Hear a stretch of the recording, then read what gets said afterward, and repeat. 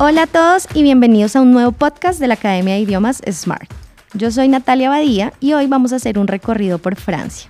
Vamos a conocer esos 10 lugares que no nos podemos perder en este maravilloso país. Coucou à tous et bienvenue à un nouveau podcast de l'Académie de langue Smart.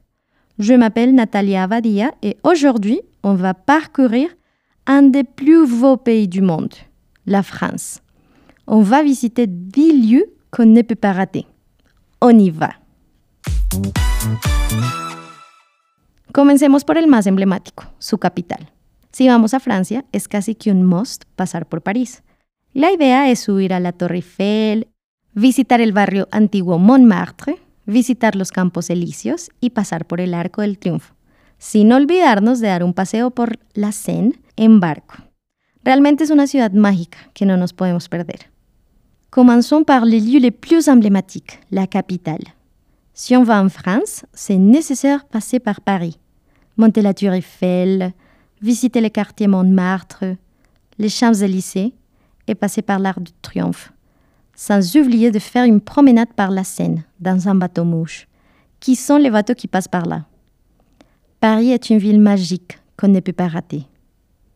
Como número 2 de los lugares imperdibles de Francia está el Castillo de Versalles. Se trata de la residencia real más famosa del mundo. El rey Luis XIV ordenó su construcción en 1623. Es un lugar hermoso, lleno de historia y sus jardines son espectaculares. Comme numéro 2 des lieux à ne pas rater de France, c'est le château de Versailles. Il s'agit de la résidence royale la plus célèbre au monde. Le roi Louis XIV a ordonné sa construction en 1623. C'est un beau lieu, plein d'histoire, et ses jardins sont incroyables. Como top 3 está el Monte San Michel. Aunque está a más de 4 horas de París, vale la pena visitarlo. Fue un centro cultural y de peregrinaje muy importante durante la Edad Media. Se encuentra en una isla rocosa mar adentro, sin duda, uno de los lugares más bonitos para ver en Francia. Comme top 3, on a le Mont Saint-Michel. Même s'il est à plus de 4 heures de Paris, il vaut les coupes d'œil. Le lieu a été un centre culturel et de pèlerinage très important pendant le Moyen Âge. Il se trouve dans une île rocheuse, sans aucun doute, un des plus beaux lieux à visiter en France. Como número 4 tenemos el Mont Blanc. Es un lugar que se encuentra en una de las cordilleras más bonitas e importantes de Europa, los Alpes. Si quieres visitarlo, debes ir a la localidad de Chamonix. Si no te atreves a subirlo a pie, puedes subirlo en teleférico a la Guille du Midi, un mirador a 3.777 metros de altura. Desde ahí tendrás una vista preciosa de los Alpes y del Mont Blanc, otro de los lugares más espectaculares que ver en Francia. Comme numéro 4, on a le Mont Blanc. C'est un lieu qui se trouve dans une chaîne de montagnes les plus belles et importantes d'Europe, les Alpes. Si vous voulez y aller, vous devez aller à Chamonix. Si vous n'osez pas monter à pied, vous pouvez monter en téléphérique à la Guille du Midi, un belvédère à 3777 mètres d'auteur. Depuis là, vous aurez une vue magnifique des Alpes et du Mont Blanc, un autre lieu étonnant en France. Continuemos con el número 5, Annecy, uno de los pueblos más bonitos de Francia. Se le conoce como la Venecia de los Alpes, porque está lleno de canales. Se encuentra a las orillas de un lago y es un destino muy visitado en verano. Continuons avec le numéro 5, Annecy, un des villages les plus beaux de France. On le connaît comme la Venise des Alpes, parce qu'il est plein de canaux. Il se trouve au bord d'un lac et c'est une destination très visitée en été. Como top 6 tenemos a Nice y la Costa Azul. Después de París, es el principal atractivo de Francia, especialmente en verano. Está ubicada en la frontera con Italia y está llena de localidades preciosas. Tampoco nos podemos perder de Nice, la capital de la región, seguido de la visita del Principado de Mónaco. Con top 6, on a Nice et la Côte d'Azur. Après Paris, c'est le principal attrait touristique de la France, surtout en été. Elle se trouve à la frontière avec l'Italie et elle est pleine de belles communes. On ne peut pas rater Nice, la capitale de la région, et la visite de Mónaco. Como número 7 está La Loira. Conocido como el Valle de la Loira, esta región y sus castillos conforman uno de los paisajes más bonitos en Francia. De hecho, una gran parte del valle fue declarado Patrimonio de la Humanidad por la UNESCO en el año 2000. En esta región se puede disfrutar de hasta 22 castillos que jugaron un papel muy importante en la historia de Francia del siglo XV y XVI. Los reyes los construyeron como lugares de retiro. Al visitarlos te podrás dar cuenta de la opulencia de la corte francesa. Comme numéro 7, on a la Loire. Cette région et ses châteaux définissent un des plus beaux paysages en France.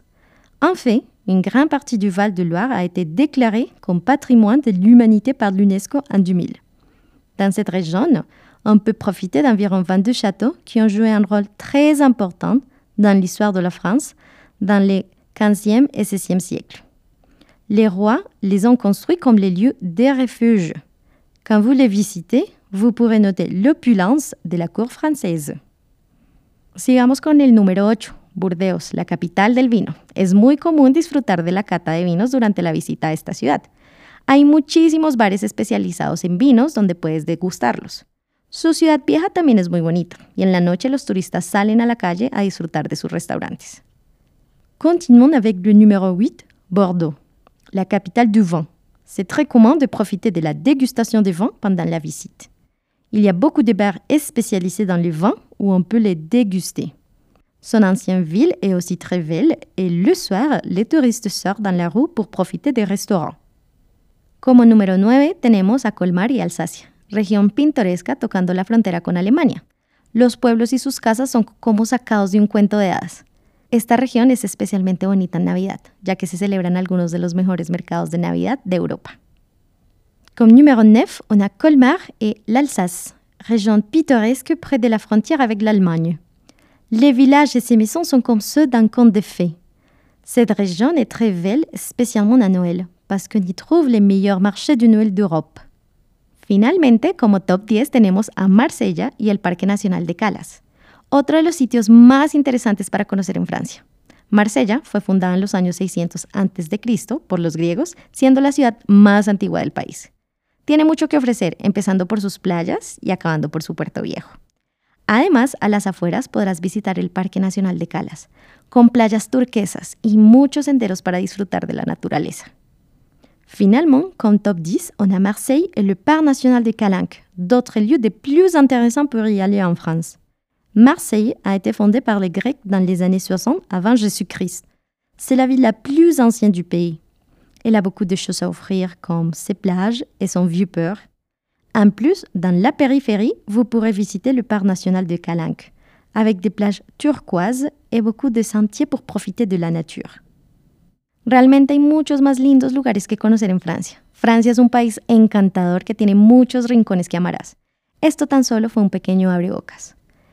Vraiment, il y a beaucoup plus de lieux à visiter en France. La France est un pays enchanteur qui a beaucoup de coins que vous aimerez. Cette partie est seulement une petite mise en bouche. Espero que te hayas maravillado con todos estos sitios y tengas las mismas ganas que yo de ir de nuevo a Francia o por primera vez, ¿por qué no? De seguro no te arrepentirás. J'espère que vous vous émerveillez avec ces lieux et que vous avez envie de visiter la France pour la première fois ou y retourner, pourquoi pas. Je suis sûre que vous ne le regretterez pas. Recuerda seguirnos en todas nuestras redes sociales para seguir estando al día con todos los temas que te damos a conocer. Gracias por llegar al final de este podcast y recuerda, piensa en grande, piensa smart.